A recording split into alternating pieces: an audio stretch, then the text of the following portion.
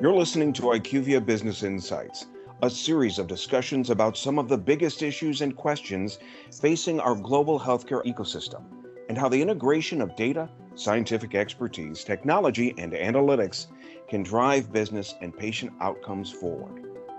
Welcome back to the Changing Ecosystem in Specialty Aggregation, Episode 2. If you missed Episode 1, no worries, just go to IQVIA.com and search the Changing Ecosystem in Specialty Aggregation. Our industry guest speakers are back for Episode 2. Joining us are Jessica Mourani from Trellis Rx, Umang Thaker from Novartis, Jourdan Masullo from Kyowa Kirin, and Natasha Mayfield from Optum Frontier Therapies. They will be sharing their perspectives around the challenges in interpreting specialty and rare disease data and ensuring that there is alignment on insights. Picking up from our Episode 1 conversation, when you talk about technical challenges and different systems platforms, I think about specialty pharmacy and health systems and that there isn't a standard. So, Jessica, folks want to believe that, when you're working with a health system and you're working within a health system, you're going to have all this access to data. The data is going to be clean. It's going to be in a format that you can interact with. But to Umang's point, beyond any sort of technical capability or limitation, just interested in hearing from you, what are some of the technical limitations you're seeing within health systems to really pull out the data for analysis? So, Hari, I think there is a huge gap within health systems in regards to what data they have and what their data capabilities are. These are two completely different things. You could say I have full access to the EHR, but do you have a data contract with that health system that allows you to pull data from that EHR, or is that only strictly to be used for direct patient care purposes? Another thing is you may have access to that EHR. Maybe you do have a data contract written with that health system that allows you to pull that data. Do you have data analysts in-house? Do you have a research pharmacist in-house? Do you have dedicated personnel to take on that initiative? Because having the data and knowing how to use the data are two very different things. And so, some of the challenges are, rights to that data within the health system space, but then also resources to be able to pull that data in a meaningful way. A lot of that then, translates down into definitions and what do you mean by adherence? Are we talking about the first 3 fills? Are we measuring it by PDC? How do you define a gap day? How do I define a gap day? So a lot of those standard definitions, I call them standard, but truly they're not very standard, don't exist across the health system specialty industry. And so you may ask one specialty pharmacy to pull persistence and adherence on a specific drug and get a very different pull than you would if you asked another health system. And so it kind of goes back to everyone here's point on a lot of different stakeholders at the table asking for similar items with very different definitions as interpreted by the various stakeholders. And so those are some of the gaps that we see in that data. And Natasha, are you seeing similar challenges? And I know you mentioned EMR earlier in the conversation. And in terms of, I'm more interested from your perspective, the insights that folks are drawing, and is there a challenge there on that end? So the technical ability and the capability, we sort of, through this conversation laid out that there are some challenges. But then Umang also identified that there's insight alignment challenges. Any perspective to share there? Oh boy, we could talk for a long time about that. I was grinning with recognition as both Umang and Jessica were speaking, because I think there's a couple of things in play here. I think the first is what Umang, alluded to, which is we first have to look at anytime we're trying to access data or review data or apply data, it's what is the vantage point of the stakeholder that's the source of gathering that, and kind of what you have to literally put yourself in the shoes of also who's inputting the data, right? I think it's very easy For those that have analyzed like claims data, for example, you know, if I put myself in the shoes of a doctor, they're just trying to put whatever codes actually get the patient covered at the end of the day and make sure that that is kind of clear. Doesn't always mean it's the most accurate story of the patient's longitudinal experience. I think another example is, especially when you drill into the rare disease space, EMRs are often not designed with the clinical workflow to such a level of precise detail for that particular condition that you can actually extract predictable, repeatable clinical insights. So that's something we often don't talk about, the level of, you know, just even fatigue from physicians and their clinical management teams around, you know, creating yet another net new kind of clinical workflow in order to capture, you know, specific insights. So I think there's some of those elements where you have kind of those two ends of the spectrum. You have to put yourself in the shoes of who's actually filling out this information, and do we know enough about how they make decisions about like why one value over another, or what circumstances they may be facing as they're, you know, reviewing the patient that day. And then the other side is then who has the perspective of what do they want to do with it? And now how do we kind of acknowledge those realities, right? Again, we live in a US healthcare landscape where kind of the market is designed to be competitive. And that's the reality, is that data becomes an asset in which people use to kind of compete against access. Bringing it back then full circle, Hari, to what can we do about this, where we have the technical limitations, we have the insight, you know, challenges, and then we have the market competition and friction. I think at the end of the day, if we start by actually listening to the patients, caregivers, providers of those that we're here to serve, we can begin defining what does good look like to them and with them.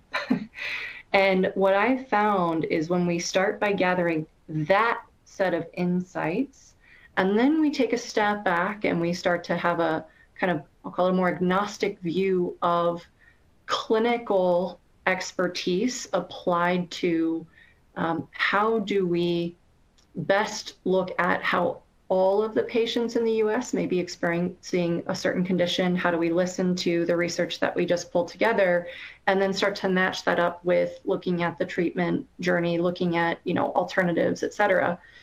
We can develop a more clear viewpoint of what a condition goal should be. And this then speaks to Umang's point earlier of we can make that a little bit of a rallying cry for aligning on outcomes, and then begin driving that back in partnership with a health system, in partnership with the care providers that are actually maybe facilitating treatment for that condition. And then I would say also beginning to drive recommendations with folks like payers, because what we see most of the time is they just don't know any better for these conditions. They actually are looking for someone to help come to the table and say, okay, well, what should this be? And how can I predictably and repeatably, you know, trust that these are the insights I will get if we agree upon these measures? So I'm kind of bringing it back full circle to what everyone has touched upon here, which is we have to step back and take a patient view, then I'll call it a humanistic view, and then match that up with more rigorous clinical expertise from folks that all they do is see and treat these conditions all day, every day, and then begin to translate that for other stakeholders to say, if this is our goal together, how do we make it real? And we often find when we keep that at the center of our goals, we are able to make pretty significant progress then navigating the challenging kind of market frictions, competitive dynamics, as well as finding a way to work through any, you know, compliance or privacy challenges from a solutions-oriented viewpoint. And, you know, Natasha, as we're thinking about, there's technical complexity, there's complexity with drawing insights. We haven't even touched on this explosion of new data sources and digital data sources and alternate sites of care. if you had to look in your crystal ball and say, here's the biggest driver that can potentially impact or improve either or, patient data, what would you say it would be? Well, I probably have my cheeky answer, which would also be, if we're talking about what we're all trying to do here, it's kind of a true, Glinda the Good Witch data set of magical, healthcare insights across all health systems, doesn't matter where a patient is being served from their plan or their payer, et cetera. That's really kind of what we're talking about here. But I don't think that is as realistic in the market right now. I think, though, one of the largest drivers that I see is actually the opportunity to capitalize on the what I'll call is the market consolidation that's been occurring with respect to health system expansion, as well as even payer expansion and integration.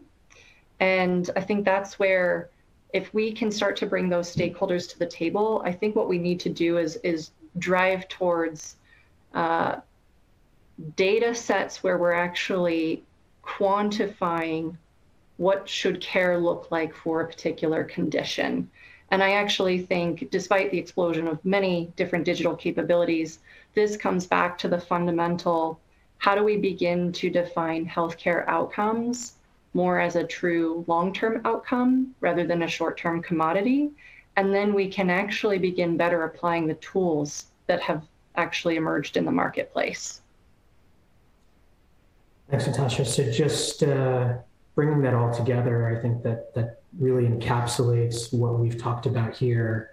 Generally, it's getting harder for patients to start on therapy and stay on therapy, despite all of the progress and advancement and the services that are being offered by pharma today.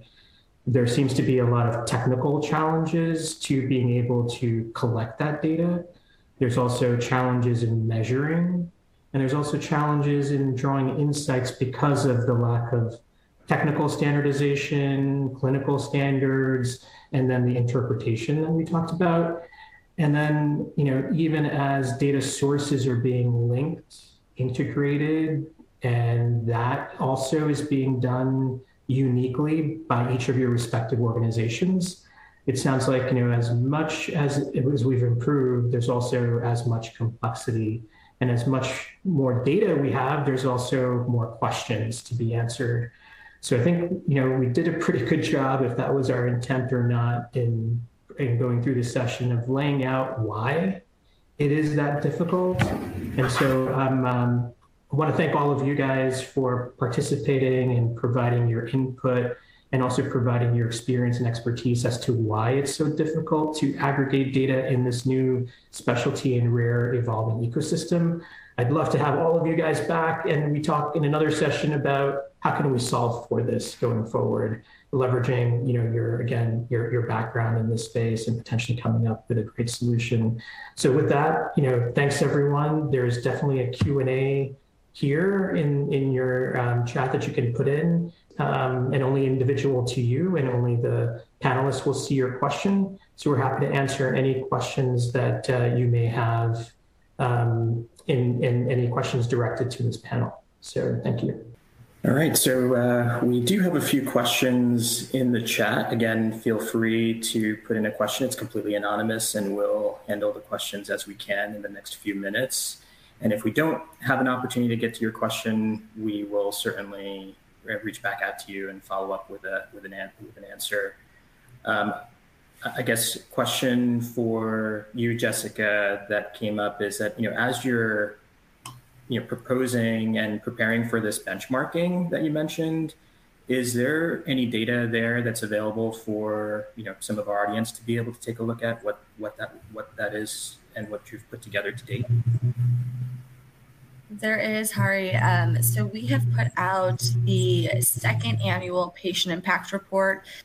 This is a report we put out for health system specialty pharmacies to be what we believe is a gold standard for data collection, the correct correct clinical outcome measures to be collecting for various disease state or various drugs, which we believe are, important for decision makers to see and to take a look at these stellar patient outcomes and processes that we've put in place.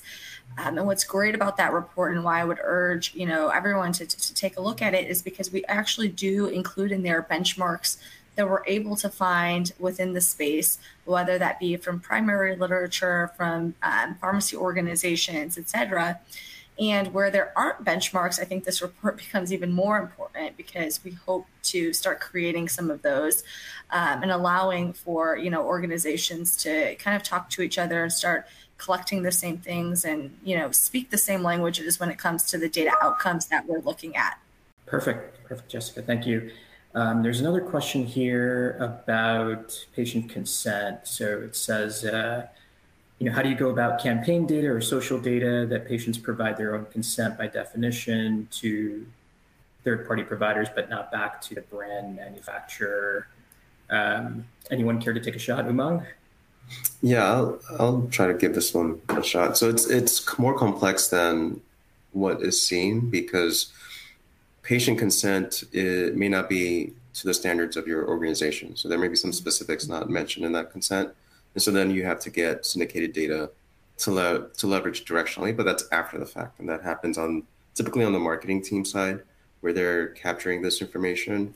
And then you're just overlaying or comparing to what you already have in your own ecosystem at that point.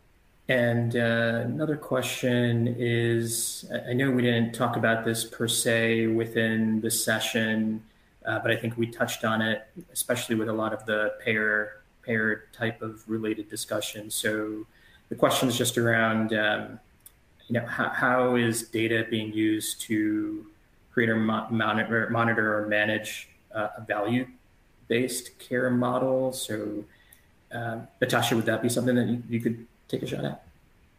Sure, happy to take a crack at that. I think, really, I would say this is looked at on a condition by condition basis to start, and then say, what it requires is a collaboration between a few different partners. So it requires certainly a collaboration between a pharmaceutical or biotech manufacturer along with the payer partners. But usually there's also a third party that's involved in helping to translate how do we triangulate accepted clinical benchmarks that are captured as part of a standard of care for that particular condition, and what will treating providers be managing over time in terms of measures that are easily quantifiable in either claims data or maybe EMR data, et cetera.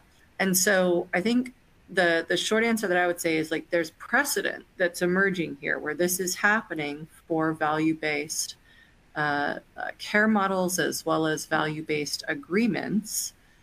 But what also needs to occur is the fact that this needs to be drilled down to a very specific condition level in order to ensure that the measures being selected are actually practical in a real world setting and are measurable in things like claims data, which is usually the most, I would say, used format to help inform value-based care agreements today. We haven't typically progressed too far into more nuanced EMR measures yet, but I see that coming. Thanks, Natasha. And probably have time for one or two other questions. So if there's any other questions, please feel free to put it into the chat. And maybe this is another question. So what conversation happens these days when we talk about technology without talking about AI, right? I think it's in the mainstream. And so there's a question around, when using AI-led analytics, where data is hosted outside your own premise or clouds, and there isn't control over that data integration, then how do you sort of enforce compliance? So I'm not sure if anyone here on the panel has a point of view, but maybe I could start by framing this up as around, I think any platform environment, especially when it's handling patient level data where there's a risk that putting certain data points together, data attributes together, is going to elevate a risk of patient re-identification. There should be a risk assessment on a technical level, monitoring the controls that are available from an access perspective, from a technical perspective, functional perspective, but also assessing what data attributes are then being utilized by any analytics platform or provider, just to ensure that from a statistical perspective, the data, either individually as a data set, collectively as multiple data sets, don't raise the risk of re-identifying a de-identified patient. So I think there is some methodology that can be leveraged and a framework that can be leveraged to ensure compliance. It's probably not completely going to cover the AI component, but I think from a statistical basis, it could still ensure that there's a low or very low threshold in which patient risk is identified. I would like to thank you, the listeners, for joining us. We hope our conversation has sparked a few of your own ideas and maybe even solutions to some of your data questions. I would like to personally thank Jessica, Umang, Jourdan, and Natasha for your expertise and your time. Feel free to share this link with your peers. And if you missed episode 1, again, no worries. Head on over to IQVIA.com and search the changing ecosystem in specialty aggregation. Have a great day. Thank you for listening. To learn more about this and other topics facing healthcare ecosystems around the world, visit IQVIA.com.